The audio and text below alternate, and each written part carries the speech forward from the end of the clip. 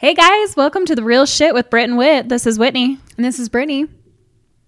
And last week we talked about how people get to the point of wanting a divorce, to the point of a relationship ending. We had Whitney open up about her affair that she went through that ended her marriage. We got a little deep there. And this episode, we really want to talk about now when you are to that point and you both decide, or one person leaves the marriage, or it's not working out. Even if it isn't a marriage, your relationship's not working. We want to talk about the process now. And let's say you're going through a divorce. We want to talk about the things that kind of entails, the emotions that come with it, the actual things you're dealing with, like, you know, sharing the kids, fighting over things, Legal process. yeah, splitting up assets, all of it. We want to cover all of it. Even the emotions, if you're not married, not everybody listening here is married and going through a divorce. And so even if you're in a relationship and it's just not working out, just because you're not sharing kids, or, you know, maybe you have to share the cat. Maybe you have to... Exactly. Well, breaking up is hard no matter what the situation is, right? Yeah. And you're going to have those emotions still. Everybody has absolutely. the same emotions. So we want to talk about all of that tonight. And so we're going to start Well, I think, Go ahead. Yeah, I think one thing to also that we want to talk about is why people stay in relationships that aren't great. That's a huge one. You know, I think did we talk about that last week? I can't remember if we touched on that or not, but maybe a little bit. Maybe just a little bit with, I don't fully know exactly if I think we more just kind of touched on last week. What happened was so last long week? ago. It was so long ago. I think maybe we touched on more of maybe our personal for a second, why we stayed. Why we stayed so long? Yeah, like us. But in general, why people stay, there's so many reasons. There is a lot of reasons to stay in a shitty situation. Okay, I think some of the biggest ones, at least for me. So I feel like I have my own personal reasons why I stayed in a marriage that wasn't the greatest. And then I have so many, I don't want to say so many because that sounds like terrible, but really I have quite a few friends or relationships or experiences of other people that I've known and kind of their stories of why they've stayed. And so that's where we're going to kind of pull all of this from today. Kids is a huge one. If a lot of people stay for their kids. A lot of people stay Which for their kids. we did talk about, I think, last week. I don't know. Anyway, Britt and I both agreed that's never... If you're just staying for the kids, that's not a good reason to stay. No, here's how I look at it. Especially in my experience in my previous marriage, my kids knew that was like... I don't necessarily want to say a hostile environment because they weren't in danger. It wasn't anything like that. But they knew, like, mom and dad are fighting. Mom and dad don't really like each other. No, kids are perceptive. Oh my gosh, I can't speak to you guys. I'm so sorry. No, they pick up on all of that. They know. They're well aware. No matter how hard you try to hide what's going on, kids will pick it up. They do. They are smart little buggers, honestly. Even I feel like there are times where even if you think you're hiding an argument or there's contention in your relationship or anything like that, they seriously still know. They do. Even if something didn't happen in front of them, especially if they're more, older of age, they know. They do. I feel like they can pick up on the tension in the house. They can pick up, they know what's going on. So staying for the kids, I don't think is ever a good enough reason to stay. They're not learning what a healthy relationship is. They're not seeing that between you and your spouse.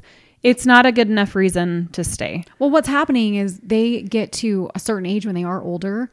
And it's funny because I feel like I do know certain situations and friends that stay for the kids or even people that are older and their kids are now teens and their kids kind of turn around and are like, yeah, I wasn't an idiot. I knew you and dad freaking hated each other. You slept in different rooms.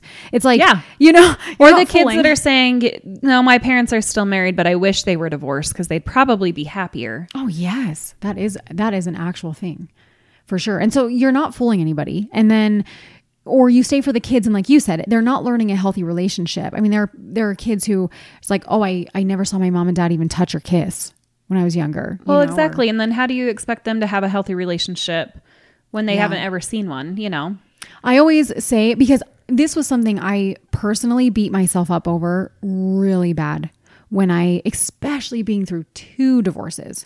Okay. My oldest daughter, right? She was you know, it was her dad that the first one was. And then she kind of saw the second one as well after how many years.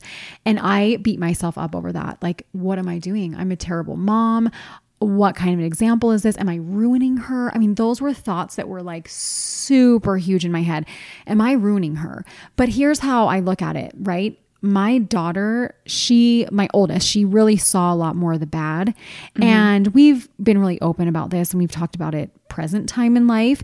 And I think because I've been a stable parent and dad has been a stable parent at the same time, even though we're apart, right? She's turning out just fine. Right. She really exactly. is, they do. You know? Yeah. When they have a stable situation, no matter if it's two parents or one or whatever, they're going to be okay. And so I beat myself up a lot over it, right? In the beginning, thinking, what is going on? What am I doing? But both my exes and I say, we're actually so much better apart for our kids than we are together because we were so hostile together and it was so terrible. At least now they can see, oh, mom and dad are pretty chill and talk to each other and they're friendly. Yeah. Yeah. Everybody has their irritations. I mean, Sure. That's a whole nother story on a blended topic, families. Right? Yeah. But for the most part, I feel like it is. Yeah. Staying for kids it's a tricky one. A lot of people do it, but it is tricky because like you were saying, you weigh the pros and cons of, is staying the best choice for my kids or is leaving the best choice for them? Or it's hard. And as a parent, you do wonder, is leaving a relationship or leaving the marriage going to wreck them more than we're already wrecking them? Is it going to do more damage? Because for so long, I feel like there was so many articles and statistics out there saying, you know, kids did better in a 2-parent home than a single parent home, which I don't necessarily think that is true. I don't think I have not looked up any of those studies, but I don't think that's a true statement anymore. I think there's a lot more data out there showing otherwise, but kids will thrive as long as you're giving them a good situation to thrive in. I agree. So I don't ever think that's a great reason to stay, although people do it all the time. Yeah. Well, I think it's hard. I think, you know, I've had some instances where I've had, you know, friends really open up to me about that's what's going on. And, you know, at least until they're 18 or they're out of the house or, you know, but here's how I look at that even, right? Why would you personally want to stay that unhappy and miserable? Because listen, I truly believe my ex-husband and I stayed in our marriage way too long. Right. Right. And I look at that and think, oh my gosh, how could I have gone another 10 years? You know, really, because you're almost wasting your life. And well, you are, and you're wasting your happiness as well, really. Exactly. Yeah. And so it's like, yeah, I got my kids up and raised and out of the house, but then what? You just wasted maybe 10 years or however long where you could have maybe found that person that was better for you and had some of those years, you know. Yep. So it's definitely a tricky situation with kids, but I think we both agree that, at least personally. Yeah, if that's the only reason that you're sticking around, it's not a good enough reason, I don't think. And then what about money, Whit? That's a big one. That is a big one as well, because I personally know a few people that stay in marriages that aren't great because they don't know that they can make it on their own. Yep. I think especially being a woman. Those are exactly. That's everyone that I know is a woman. And I'm sure that there's some men out there that are in the same situation, but I feel like it's very typical. Yes. Of women. Way more on the woman side. And I think especially if you're a stay-at-home mom. Yes. That makes it very terrifying. Yeah. Oh, I know for a fact I was kind of in that situation where, I mean, our relationship wasn't the best anyway, but it definitely was a thought in my head. Okay, just try to work this out. What the hell are you going to do by yourself? What are you going to do by yourself? Mm-hmm. Yeah. I've been a stay-at-home mom for X amount of years at this point, 8 years at this point. I put my career on hold to have kids. So what the heck would I even fall back on? And that was definitely a thing. It's like, okay, in my head, in the misery, I was always calculating, okay, this is what I could possibly get for child support. Okay, alimony. Okay, if I went and worked part-time. I was always running scenarios through my head all the time. of like, how could I go do this? How could I go do this on my own? And it was so scary. Plus, I lived in the big, beautiful home. Yeah. Right? I had the big flashy diamond ring. I had the husband who, entrepreneur starting a company that I knew was going to go somewhere. And so in my world, there was also the fears of like, oh my gosh, I'm going to be this like struggling, waitress out there of a mom. Maybe my kids are going to have to be in daycare sometimes. And he's going to go be this loaded individual. And those were always thoughts that, he's going to go off, be Disneyland dad, and we're going to be living in a closet somewhere. yeah, pretty much. Yeah. So it is. It's a huge It one. is. And it is terrifying when you're a woman who, especially if you've stayed at home. I've always worked, but even when I was working, when I was married to my first husband, I wasn't making a lot of money. And especially after I had my daughter, I went to part-time. So even when the realization hit that we were going to get divorced, and he had just started a new job. And so he wasn't making a lot of money. So I knew I wasn't going to get a lot in child support. And since I had worked, I wasn't going to get alimony. So it was just kind of then, okay, how are we going to survive? And luckily I have family where I live. So I was able to move in with family because so that's a huge thing for it was a people huge blessing and bonus for me. Yeah. It was. So I'm from the East Coast and I had no family here. So when I went through my first divorce, I was so young. 21 years old, literally had nothing to my name.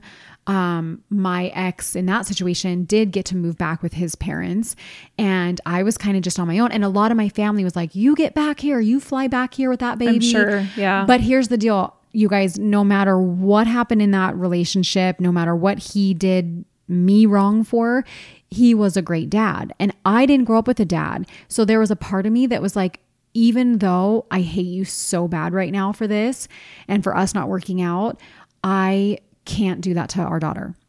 Right. And I won't take her across the country where she's going to grow up never seeing a dad. And so I stayed, but I had no family. I had no help. Well, that's really big of you, I think, because I think a lot of people would say, I don't have anyone here. I need help. I'm going home regardless of. Well, here's the deal too. I loved Utah. And at this point in my life, I knew there's really nothing back home for me. In the sense of like all of my friends at that age, they were all in college or doing their thing and here I was like this super young mom. Yeah. And so in my head, I was just like, what the hell am I going to go back there? Like, hey guys, what's up? And hey, I brought my child with me. Brought my baby. Like brought my baby to this party. Right. And yeah. So there was a big part of me that did want to stay, but here's the thing. And I've had a few friends that I've kind of told this to, like, who are feeling scared and just are kind of like, I don't think I can make it out there. And, all these what ifs that are going through their head, but they're so miserable in their relationship, right? It's like, you don't even understand how poor I was. You don't even understand for a second how poor I was.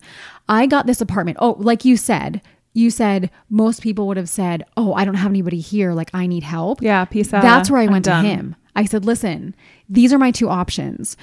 I either jump on a plane and I have to go back home because I have nothing here, or you're going to step up and you're going to have our daughter every single night while I go bust my ass waitressing for money. And he did. I said, I don't want to take her from you. I would never do that, no matter where we are in life right now. But I need you to help and be the dad. And he did. He stepped up, and he's always been a great dad is the thing. And I did. I waitressed every night at Chili's.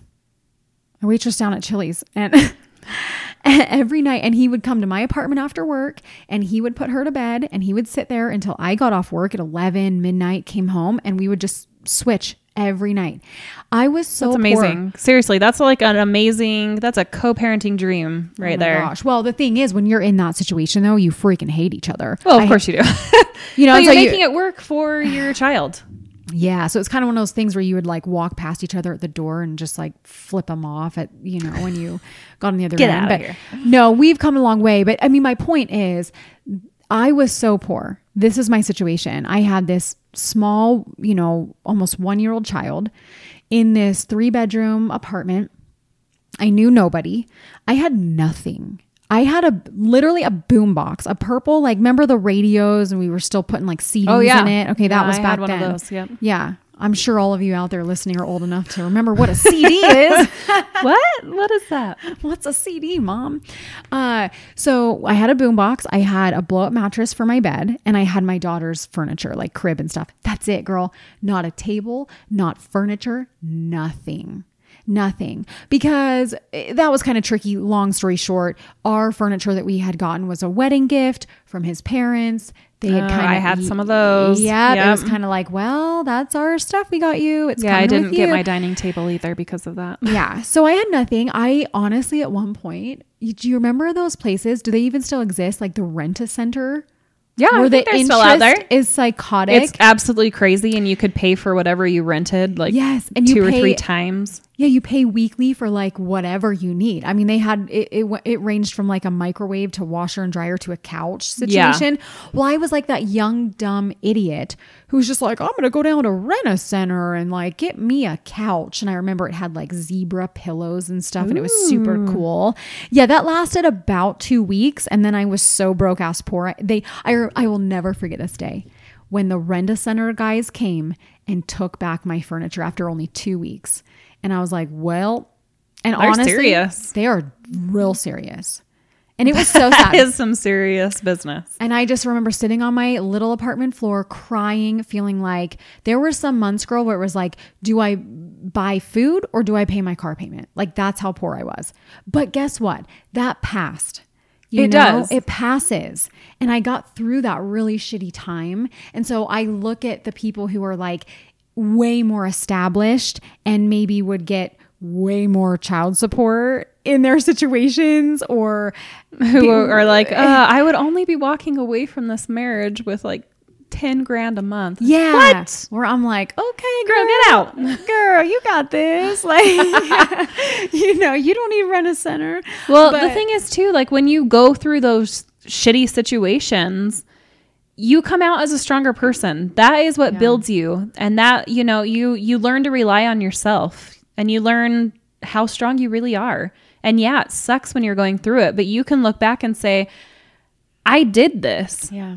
I know I can survive and I can make it through, and it's better. And here I am today because I bettered my situation. Even though it was sucky for a while, I got here. And honestly, that if anyone follows our Instagram, that's why I'm such a great dancer.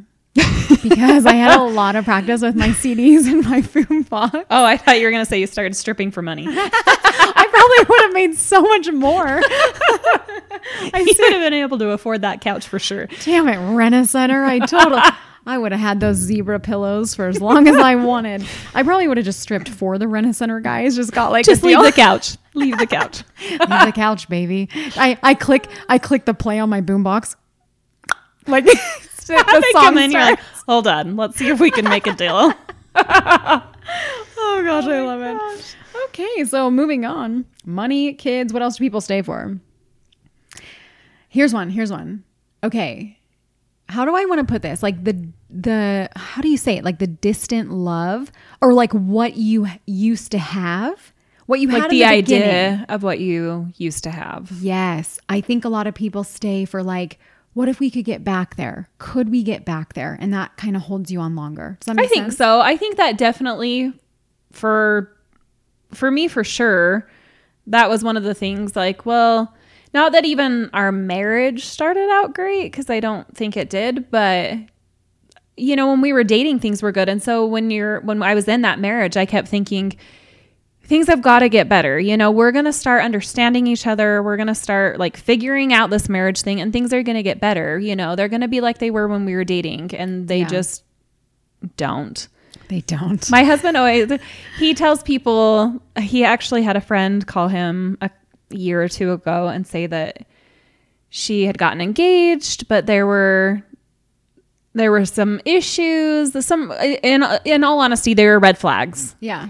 And she was recognizing them, but kind of downplaying them. And my husband just said, look, you're dating right now. This is basically your honeymoon phase. Yeah. Like, he will do more for you right now than he's ever going to do in your marriage. Yeah, you know, so like if there's already red flags. yeah, if get there's out already now. things that are going on like this, get out. Like, do not marry him, because you go above and beyond when you're dating someone or when you're first married, and then things just start getting like, oh, we're getting comfortable, we're getting used to each other. It just does dwindle. And so if it's gonna not die there out when you're dating, it's see ya, like get out now. Exactly.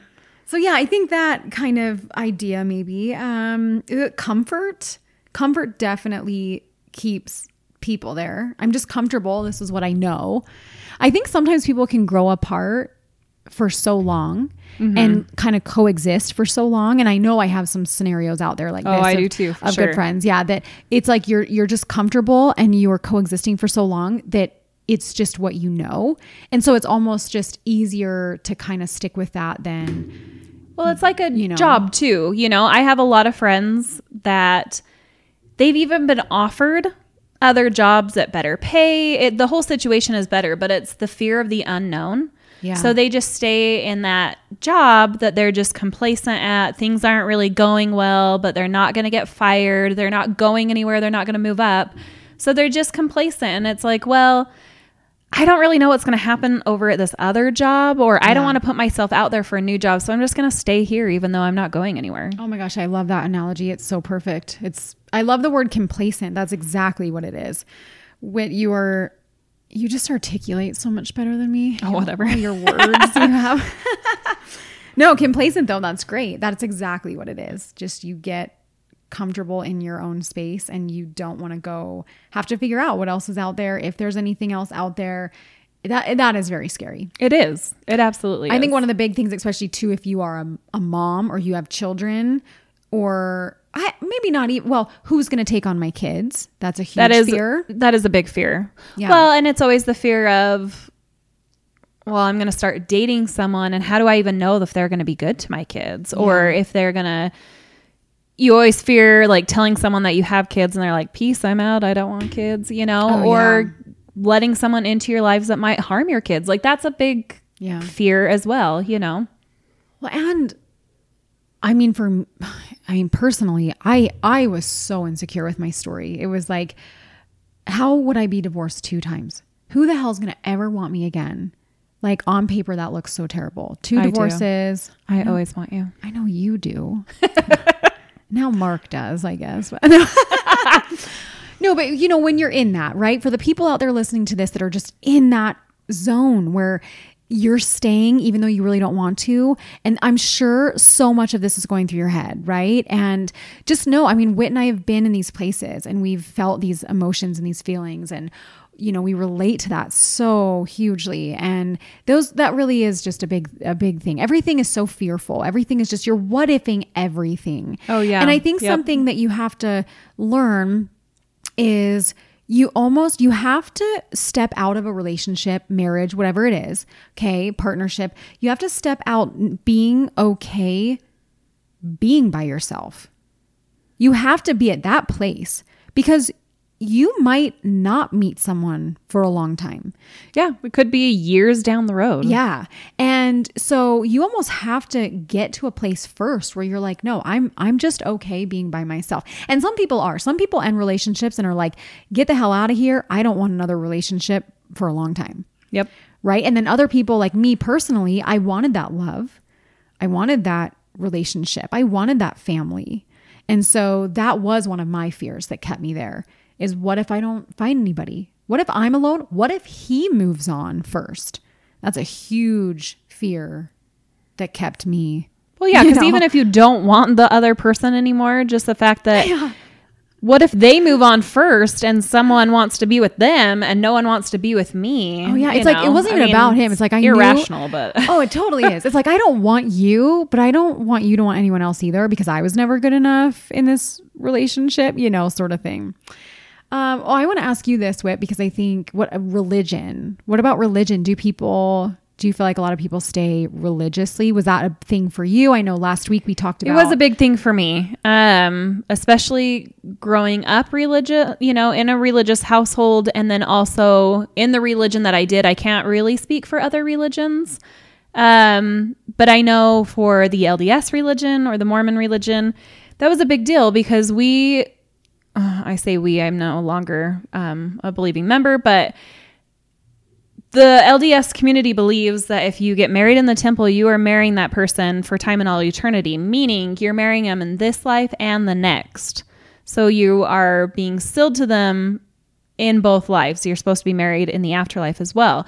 So to end a marriage and to break that up is, and especially when you have kids added into that, because you're supposed to have these kids with you in the afterlife as well. That's a big fearful thing for a lot of people. Well, it's a belief in the religion that you are all sealed together. Exactly. You are all sealed. So now you're breaking up an eternal family. And how does that work? I don't know. No one can really explain it, but yeah. That's, so then you're left going, oh my gosh, now I've broken up my family, or, that's a big fear, I know. And then also the stigma that goes along with it of people going, oh my gosh, well, what happened? And, like that's a big fear as well, especially I think in a religious community while you are supposed to be married to this person forever.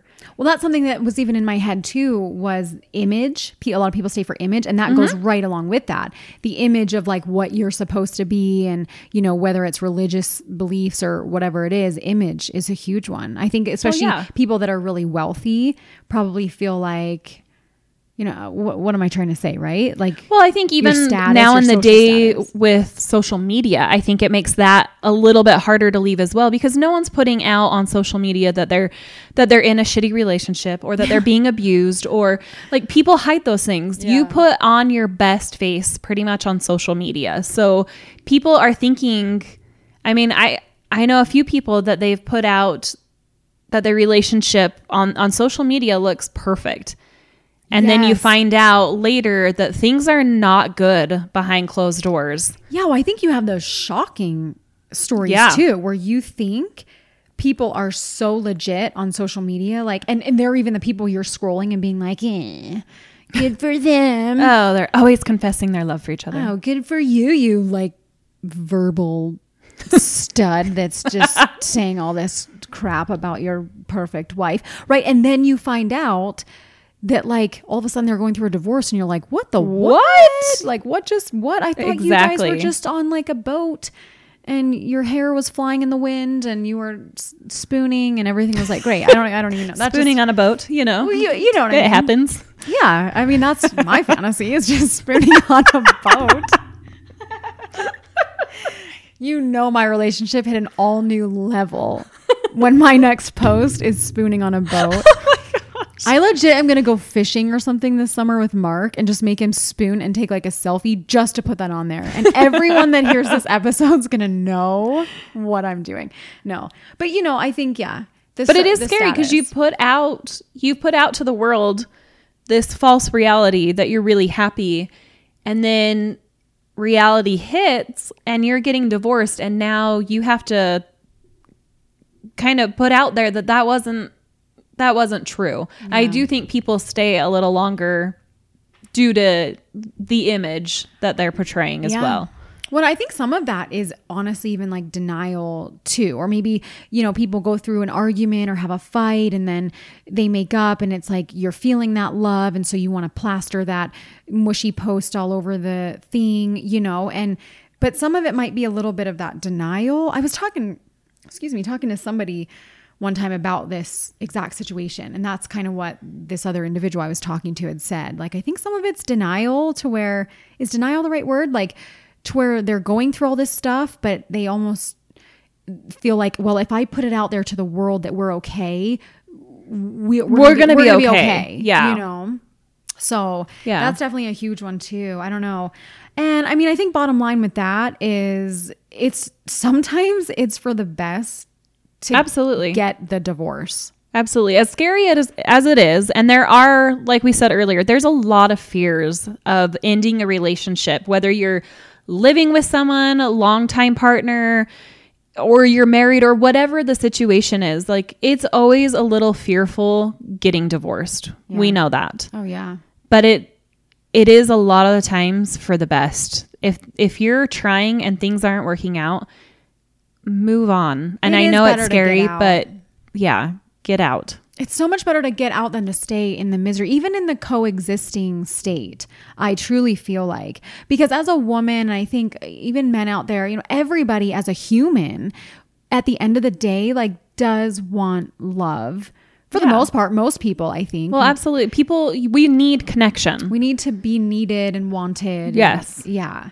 And so I think for me personally, looking back all those years of just kind of staying and not being fully happy, because every relationship is difficult. I don't care who you are. Oh yeah. No one's relationship is perfect. We've both moved on and are now remarried again, and still in our relationships have things that we can talk about, joke about, bitch about, whatever. Yep. But at the end of the day, like, when you find that relationship to where even when things are difficult, you're not coexisting. Mark and I are not perfect individuals. We have arguments. I don't care who you are. Like, people have things, right? That you have to work through in marriage. Every relationship's difficult. But at the end of the day, I see the big difference in, even at our worst things that we've gone through, I can sit and say, no, I want this person though. I want this person and I love this person. And at the end of the day, no matter what, I want to be here and be with you. And so if you're there and you're in that place, you know, seek out the help, get the counseling, get the thing, whatever the issue is, you can get the help. But if you're in a place where you are just like, I don't love this person. I don't want to be with this person. I'm really just kind of doing this because the face, the kids, whatever it is. Yeah.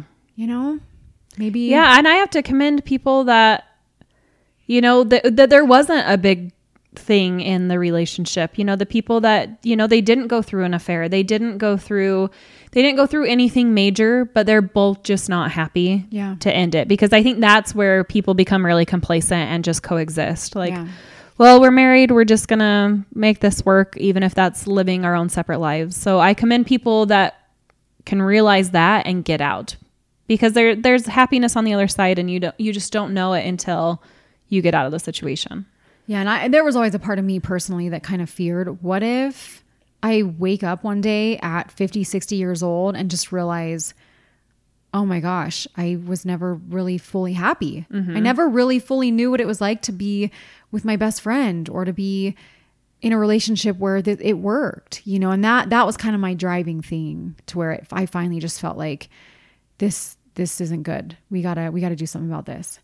So I think those are a bunch of reasons why do people stay. What about when you finally decide to make that move and to get out and to get the divorce, break up, end the relationship, whatever your situation is out there? You know, then you kind of move into that scenario, and what now?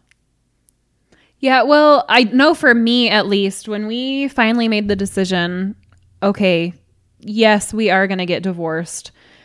We actually just went online and found divorce papers, and we went through them separately, but then kind of talked about them. That's a thing. Yeah. Online? Yeah, you can find, I think every state has like divorce papers online that you can literally just get on and fill out. Well, maybe not every state, but I know Utah is one.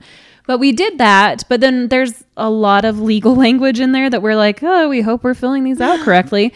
So we decided to go to mediation and have, you know, a mediator go through them and just make sure we had filled them out correctly, and that if there was any questions, especially if you have children, make sure that you get a third party involved, because there's a lot with holidays and going back and forth, and you want to make sure that you're both getting what you want out of stuff. Make sure that there's a third party. Going to a mediator was the best plan for us, even though we literally agreed pretty much on everything. We were both just ready to part ways. It was good for someone to come in and say, well, have you thought of this situation? Have you thought of this situation? Yeah, because sometimes you don't. You don't. Especially when you're in that. I feel like your judgment is so clouded that sometimes you cannot think through to certain things in the future. You just can't. Well, they get so technical too. It's like, okay, what about the third year of grandparents' day? Who gets the kid then? And you're like, I don't even care about that day. What holiday are we on now? What holiday? No, I do remember that. So my first divorce with my oldest daughter, we just had a mediator. We were super young. We didn't have this big like we're fighting over all this stuff. I mean, it was really Right. just her. Same thing, mediator. I did not know you could do anything online. That's really interesting to me. Don't worry, guys. I'm never getting divorced again. I'll be in prison first before that happens because I'll murder him. No. But P.S. if he ever gets murdered, it wasn't me. Just I didn't do anything. throw that My out hands are there. clean.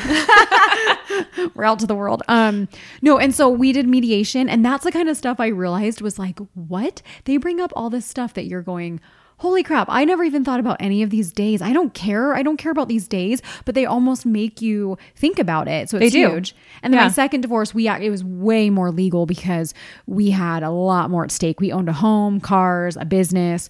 Well, Long and story more short, kids on top more of it, kids. and- Yeah, kids on kids on kids. And That's right. and so we definitely had a lawyer, but it was also pretty civil to where we had to agree on all of that stuff too. And so, yeah, that's a whole different thing, right? It's not just like, oh, we're breaking up, but even for the people that aren't married, but have kids together, because my husband now wasn't married to my stepdaughter's mom at all. Right. And they just kind of went their separate ways after she was born. And that was a huge thing too, is he always kind of looks back and is like, oh, maybe I should have we didn't really do a whole lot legal. Nothing was planned. Yeah. Yeah. They had, I think, a little mediator, but nothing was legal out of it. And so then what happens is as the child gets older and some things come about or, dividing time or whatever, it is literally just all hope to God everybody agrees on this shit, Yep. or it's Or you're in hitting the trouble and it's fan. messy. Yeah. Yep. Whereas my situation's just legally, even if I hate you, I have to send my kids to you, or vice versa, Yeah, no, and my cute sister-in-law, she had a little girl with a boyfriend, and when things didn't work out between them, they did go through legal stuff to make sure that things were fair for the child, going back and forth, and I think that's very smart. So if kids are involved at all, definitely get some legal counsel. Never trust that other person is going to give you what you want. No, because they don't have your best interest in mind. They have their No, own. exactly. So yeah, definitely don't trust that. Yeah, you need that in writing for sure. So yeah, the lawyers, the legal process, I think you kind of go through that. And there are so many different scenarios, even in this, that just range from people that are legit, their divorce takes years because they're just fighting over every nitty gritty detail. So much money spent over stuff. So much money. And then you have situations where it's more just I just want out of this. We're just done. Let's and I'm agree. over it. Yep. You have the house and the whatever. You want your PlayStation? Okay, take it. Yeah. Right. You can even have all the controllers. I don't care. I'm going to keep one just out of spite. Just out of spite, I'm taking that damn controller. Is that what you did with? I hid all of them. No, so you kind of go through all of that, sharing kids. I mean, we are going to definitely have an episode in the future on blending. We are both a for blended sure. family.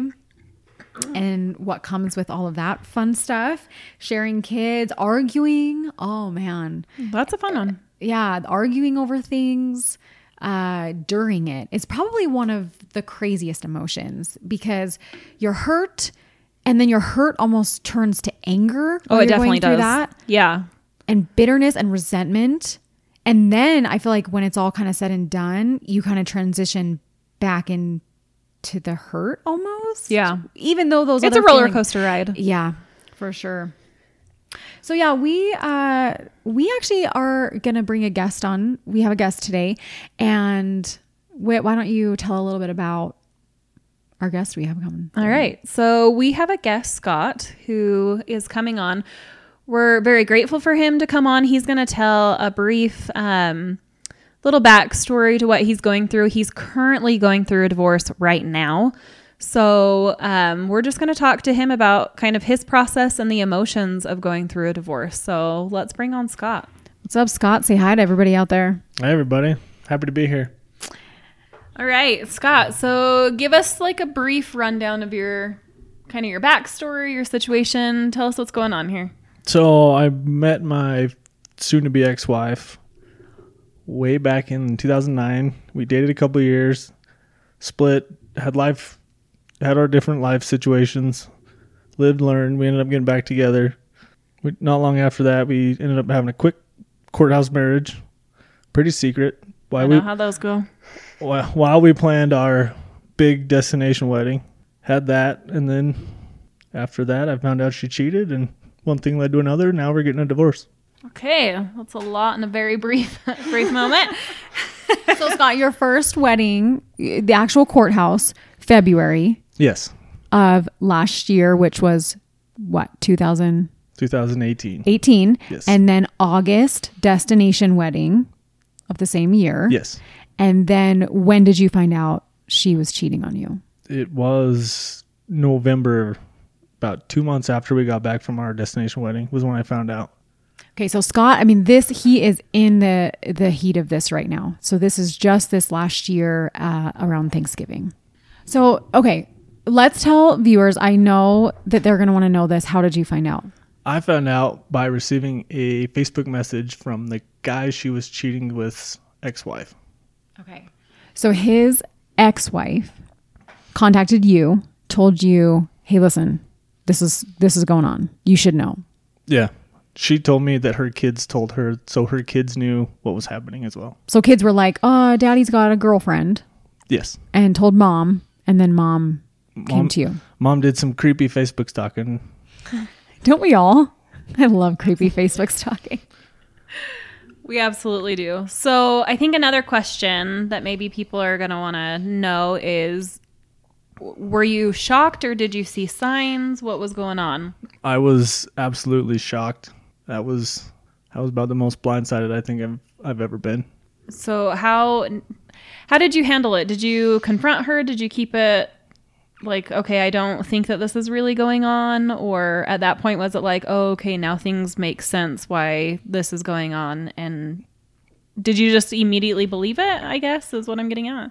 The night I found out, I did immediately believe it.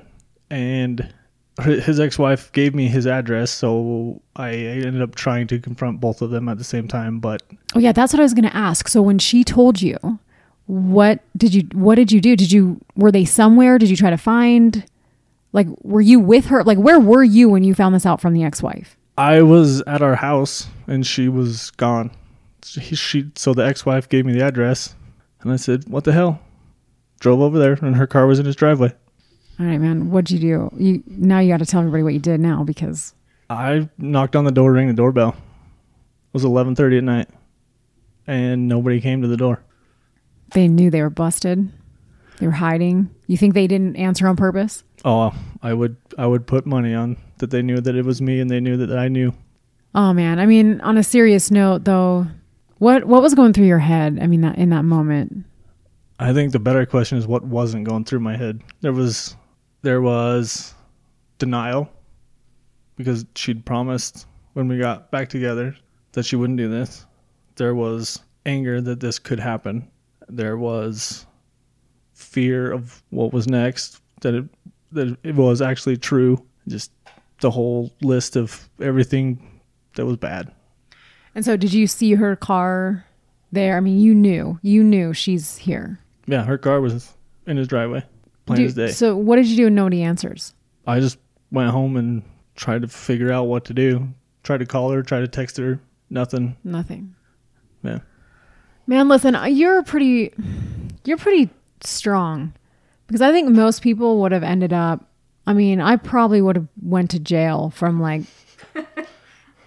Britt's definitely breaking in somewhere. No, I would have been jacking a window and probably I would have went down pretty scrappy. Like, I'm not even going to lie.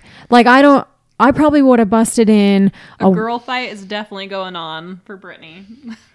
No, listen, like I don't even know, man. For you to know that you just kind of walked away and went home, and I know you were hurt, but was there a part of you? I think people want to know this. Like, is there a part of you that just wanted to like beat some ass? Like what? There was a big part of me that wanted to beat wholesale ass, but just kill people. Not that extreme, but show them how serious what was happening is. Not even a slash tire, like nothing. I'm not going to jail for property damage. If I'm going to go for something serious. Oh my gosh, you're so classy. I would have went full on like Carrie Underwood song, Britney Spears, all of it. just all I would have written probably in blood on the front steps. I mean, honestly, like just went nuts. But nobody else was there, so it would have been my own blood if I did that. Yeah. Who even knows? No, but it's tragic, man. It's tragic. I mean, all laughs aside, it's not a funny thing. It's a really serious situation. So you go home and then what? Later that night, about an hour and a half later, she ends up coming home and I'm sitting on the couch and I said, sit down, we're talking. And she knows that I know. And to this day, she still won't admit to my face that she actually did it because she feels like since I already know that she doesn't have to tell me. Which is a big thing because when my ex and I were going to counseling after my affair, that was something that the counselor kind of explained to me because at the time, you know, I'm angry, and I have made this huge mistake as well. So I'm also embarrassed and I'm hurt by things that have gone on in our marriage. But one thing that our counselor said is he basically has a right to ask any question that he feels he needs to ask to rebuild this trust. So whether you find the question ridiculous because they're already aware of the answer or whatever it is, they need to ask these questions so you can rebuild trust. And that's kind of the thing. Like, you do need to confess to it. I mean, that's kind of a first step, right? No matter if the other person knows or not, like that's a big thing to have them hear come out of your mouth. Yeah. And I definitely asked questions that to her seemed ridiculous, but to me, I felt like they needed to be asked. And the only two things she said was, I don't want to be married anymore. And we should get divorced so you can find somebody better. That's all. That's the only two things she said to me when she came home that night. Well, I mean, obviously guilt to say to somebody, I just feel like you deserve better. That's always kind of like a guilt kind of based sentence, if you will, right? I mean, you did something wrong. It's almost like is that like a defense mechanism? Like you should just go get someone better. You know, you deserve someone better, but then also saying, I just don't want to be here anymore is, oh man, I don't know, it just pisses me off. It's definitely a defense mechanism by her telling me that I should find somebody better and not admitting to what actually happened because that would make it real to her. Which is so stupid. It's like her car was there. If you can't, how can you not even, at that point, I feel like you have to sit there and say and admit to it, you know? You should, but sometimes that doesn't happen. Well, it's a hard thing to admit, even to yourself sometimes, that, okay, yeah, I've done this thing that's going to hurt so many people. It's easier to just say, well, you already know. So just brush it off, let it go. I don't need to say it out loud because you're right. It makes it real. It makes it, I don't know. It's just more hurtful to even consider saying that out loud, right? So, I mean, that makes sense, but it also makes sense that the other person needs to hear you say those words. Like that's the first step to moving forward. Yeah, that's the first step to build trust is to be able to hear somebody admit that they did something that's shitty. But in your situation, Whit, because I feel like it is. I mean, I love this dynamic of having, the reason we wanted to bring Scott on is because he is on the other side of what we talked about last week and what Whitney opened up about personally with her story. He is on the other end of that story, right? And so I think the interesting thing is, you know, as much as we can sit here and say, oh, that just pisses me off or this and that. Whit, in your situation though, if your ex had kind of found out, right? Because he had suspicions or had asked you before, you know, is there something going on? What's going on with you guys? Like we said, but if he would have found out and came to you and found you somewhere with Brad, right? Just caught red-handed. Does it change? I mean, don't you think at that point, like, yeah, she doesn't want to admit it, but don't you think you kind of have to? I mean, if you're caught red-handed, you kind of have to at that point. Yeah, I think you kind of have to, especially depending on how red-handed you're caught, right? But I think it's just very much a defense mechanism to say, you already know. I don't need to say that out loud. I mean, I can definitely see being caught red-handed and that being the answer because it's at that point it's like, why do you want me to say it? You're well aware. Why should I have to say this out loud? So it's definitely a defense mechanism for sure. Okay, Scott, so you have this conversation with her and then where does it kind of go from here? So the next day went to work, waited for her to go to her work, came back, and I moved out. That's what had happened. Was game, set, match. And then how she reacted was just icing on the cake. I felt like there was no want for me to be there. There was no desire for me to be there. So I just said, if you don't want me here, then I'm not going to be here. Yeah, just up and out. And so Scott does not share any children or anything like that. But something we were talking about in this episode is, having to kind of share when you do split, right? Things that you have to split between assets, kids, all of that stuff, kind of the dirty details of it. Do you feel like, did you guys do mediation? Did you have actual lawyers? Where did you go? I mean, Whitney taught me tonight that you can just get online and there's divorce papers on there. Do it all online, baby. I do not recommend that, but I planned on going that route. But then after everything happened, I got insecure and asked her friend about the guy and ended up spilling the beans to one of her friends that she worked with every day. So after she found that out, she threatened to sue me. And that's when I hired a lawyer, even though I already had papers drawn up and had a lawyer review them and tell me they were good.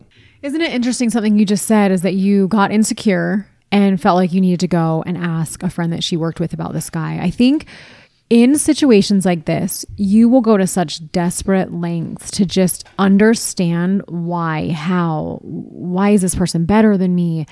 What did I do wrong? Such desperate lengths, honestly. And so we want to talk about some of those emotions. And I know this is hard for you, man. You're in it right now. You're going through this. And I think for Whit and I, our situations happened so many years ago that we get it and we relate to it. But we're also in like such a different stage of life that I think it's so great to have you on with us. And we're so appreciative that you can share your story. For anyone listening out there that is on their couch, in their car driving, whatever they're doing right now, in it like you are, that maybe had a spouse just walk out on them, that maybe has their marriage ending right now and they're going through it. Yeah, anyone out there whose life is falling apart, who can relate to what you're going through. So tell us some of the emotions. What are some of the biggest emotions, Scott, when you are just home in bed at the end of the night? Like, what are some of the things that just hit you, man? I think the biggest one that hit me literally almost like a truck was inadequacy. It was like, we did all this stuff. Hardy got married so she could have insurance, plan this giant wedding on the beaches in Hawaii, and then just to turn around and we'd just be like, I want somebody else. There's a giant inadequacy there. And wondering, there's a wondering like, what does he have that I don't? And it just brings up a lot of fear and everybody's got insecurities, and something like this just magnifies them by 100. It's so difficult, man. Like, listen, I'm somebody that has struggled a long time in my life with insecurity and not feeling attractive enough or not feeling all these things, right? That is probably the biggest one when I think your relationship ends, because all those things are going through your head. I mean, first of all, in your situation, she's been with somebody else. So that right there is just the nail in the coffin for me. And because there actually is a physical person that you now have to compare yourself to, right? And some of us go through addiction in our marriages, if there's pornography, if there's things where it's like imagery, right? But when you cross and go to that actual physical person, that's huge in the insecurity department and what that can do to you. It literally rip you to shreds and destroy you. And so do you feel like some of that, or because it's also interesting, woman versus man, right? I'm a girl and I know a lot of girls kind of struggle with the emotional side of it. Most men are just like, oh, I'm good, right? How are you? I would consider myself a little more emotional than the normal man, which is not really fun to say in front of two women, but hey, there's way more than two women listen to this, buddy. And the women love to hear that. Don't you worry.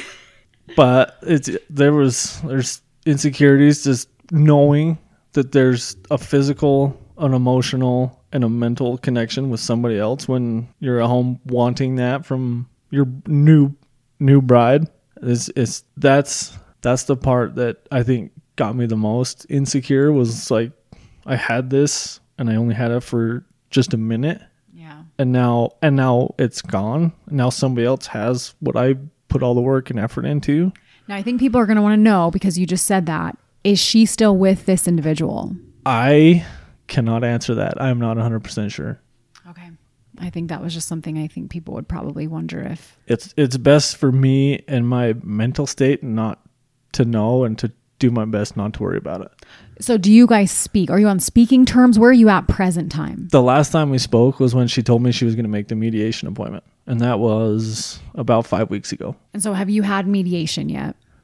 Negative. Mediation is in about 3 weeks.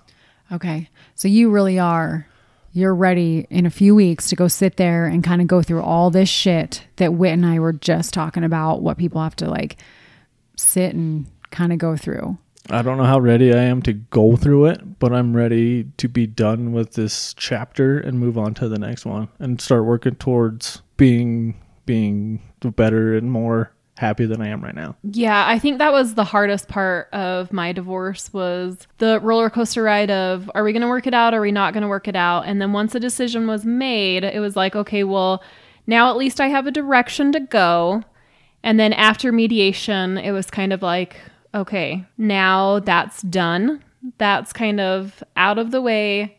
As much as this whole thing sucks and has been hurtful and everything else, I can now move forward with my life. This is kind of the final chapter of this relationship. Yeah, because we did the back and forth on trying to make it work. Well, I feel like I did a lot more. You put a lot of effort into that? I put a lot of effort. Some would say more than I should have and more than was deserved, but... Well, it's good. It's good to never walk away from a relationship and then think, I probably could have done more. It's better to do everything that you in your heart know that you could, and know that nothing you could put into it was going to make it work, than to walk away and go, oh, what if we had done this or that? So I commend you for that, because that's huge. And I don't go to bed at night wondering what I could have done or what if I could have done more. I know that I did and offered up and was completely honest with everything, and truly at the peak of it, I really wanted to make it work, but just everything that happened and how she reacted and everything, how her responses were, just she didn't want to put the work in. Yeah, well, I commend you also for knowing when it was time to walk away, because I feel like there are some times where we just hold on to something, even though it's not good and it's not a good situation, but it's kind of like we were talking earlier, it's just the fear of the unknown. And so you hold on to something that you really shouldn't. And you just say, okay, no, we're going to work through this. We're going to work through this. And they're giving me a little, so they're kind of dragging me along. So I'm going to keep going with it, hoping that things are going to work out. And really, you just sometimes have to say, this isn't healthy for me. It's not healthy for you. This really needs to end. And so I think that's really big of you to see, this isn't working out. It's time to move on. Well, that wasn't even me. It was her choice to make the mediation appointment. And I just have to accept that she was ready to move on and start her own new chapter as well. And that was really hard step to take for me. It's a hard pill to swallow sometimes, but even just saying that you realize that for her, she's ready to move on and there's nothing more you can do. That's pretty mature, honestly. I think one of the things too is I always think about the depression versus the freedom. You have kind of the stages you have to go through when people end a relationship or go through a divorce, and there's different stages of it. You've got the denial, you've got the anger and the resentment, you have the bargaining, depression, and acceptance. So kind of like Whit was just saying, you kind of get to a point where you have to realize like, all right, I got to deal with this. I've got to move forward. Because sometimes it's out of your control. It's out of your control. The bargaining phase, I think, is something that was huge when you have a situation where you're married or you're in a relationship or you share kids for a long time, and you kind of get, I was reading up on this the other day. It's kind of interesting. You get to those places where you're like, okay, well, if you just stay, I'll do this, or I'll make this change, or I'll be better, or I'll, and we kind of went through that for a few years. And at the end of the day, like, sometimes it doesn't work out. But I think as long as people are doing everything that you can do, and you can walk away, like you said, saying, I did everything I could do. I was honest in all of my endeavors on my end. I did what I had to do. Sometimes it is just a shitty hand that is dealt to you, and you have nothing else to do but to move on, That's right. So, Scott, is there anything that you would want to give any advice to anyone going through the same situation that you are, or even going through a divorce right now? Do you have any pieces of advice for for anyone in that situation? If you're still with that person and feel like divorce is an option, definitely go find a couples therapy session and go through that. That's where we started, and I'm currently still every other week I'm going to talk to that therapist, and it hasn't been a pleasant experience, but it's definitely been a learning experience, and it's most definitely the most healthy way to get through mentally this whole situation. I think that's excellent advice. Because, we always recommend go to counseling together, whatever, but go to counseling by yourself too. That was huge for me when I was going through my divorce. My ex and I only went to one counseling session together, and then we went separately. And even though that one counseling session together was actually really good, and it was really good for us to see kind of where each of us had flaws, but going by herself was huge. I learned so much about myself and was able to grow as a person exponentially because of counseling. So definitely continue to go by yourself after. Yeah, definitely go as a couple if that's an option. By yourself is almost a must. There's so many options, and if you find a therapist that doesn't really do it for you, find a new one. Oh yeah, man. I think I went through like 6 therapists, to be honest, until I found one that was like, this is my jam and this is working for me. Yeah, to talk about this kind of shit that you have in your head in your life, you definitely need to find somebody that you click with and you feel comfortable with. I do want to kind of wrap this up with this question for you, man. It's not finalized yet, but do you have a place? Are you ever in a place where you are ready to kind of get out there again, find your person that is right for you? Or are you kind of one of those people that are like, it's going to take me a while to get there? I think about that every day, and some days it's like, not yet, but some days it's like, man, I really wish I had a person. Yeah. Because everything's always better with that person. Because that's something that was kind of the roller coaster. Like Whit's situation's a little bit different where, she had an affair, her marriage ended, but she did get to walk away with her husband that she is still married to currently.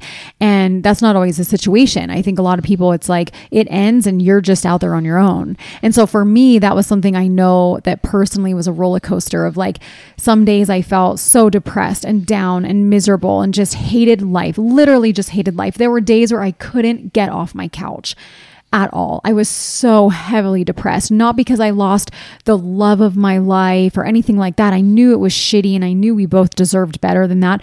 But just, this is such a natural thing that happens to you when you lose a relationship, right? And a marriage. And so there were days where I was just like, I can't do this. And then there were days where I would have kind of those dreams, if you will, and those fantasies of like, finding that right person and being happy again or whatever. So I was just curious if you kind of are in that headspace yet, or if it's still a little bit too fresh. It's still pretty fresh, but I know that I still need to do things by myself, and that'll give me time to reestablish and remember who I am as just me. And it also gives me time to process my thoughts. And then one thing that I've picked up in this whole experience is audiobooks. There's so many books out there that can help you, and most of them don't sound like they're self-help books, but they can be. I just finished my 4th one yesterday actually, and those have been helping me so much with my mental aspect and how I think about myself and how I look at tasks that I have to do, knowing that it's by myself. Scott, you had said something to me one time that really, it always stuck with me, where you had said your mind can be the strongest tool for you, or it can be your biggest your mind enemy. Is the biggest tool you have, but if you let it can also be your worst enemy. Yeah. Because it controls you, but you don't realize that you control it right back. Yeah. Oh, that's so powerful to me, man, because it's so true. It's so true. It can take you down to the depths of hell. But if you do the things like you're saying, audiobooks, keep your mind in a strong place, and you will eventually be able to come out of those places as long as you're using it as a tool for you. And there's going to be days where you don't think you can think positive about yourself or your situation. And those are the days that you absolutely have to. Well, man, listen, and now you have Britt and Whit to listen to and make you laugh, and I've listened to every episode, so And here you are. I've cried through a couple. I've almost cried on this one, so let's do it. We pay him. Not yet. He's not on payroll. Just kidding. I've known Whitney a long time, so we go way back, and We do go way back. Scott was actually there for me when I was going through my divorce, and I was there for Whitney, and I was there for Brad. That's because not everybody knows that Whitney's situation was pretty hard on Brad as well. So it was the fact that I walked away with Brad is actually, that's a story probably for another day, but that's amazing because the fact that he stuck through me, the whole thing was just really ugly. So anyway, I just want to wrap it up and say, Brittany and I have talked a lot about, and Scott this episode, we've talked a lot about, reasons why people stay, kind of going through a divorce.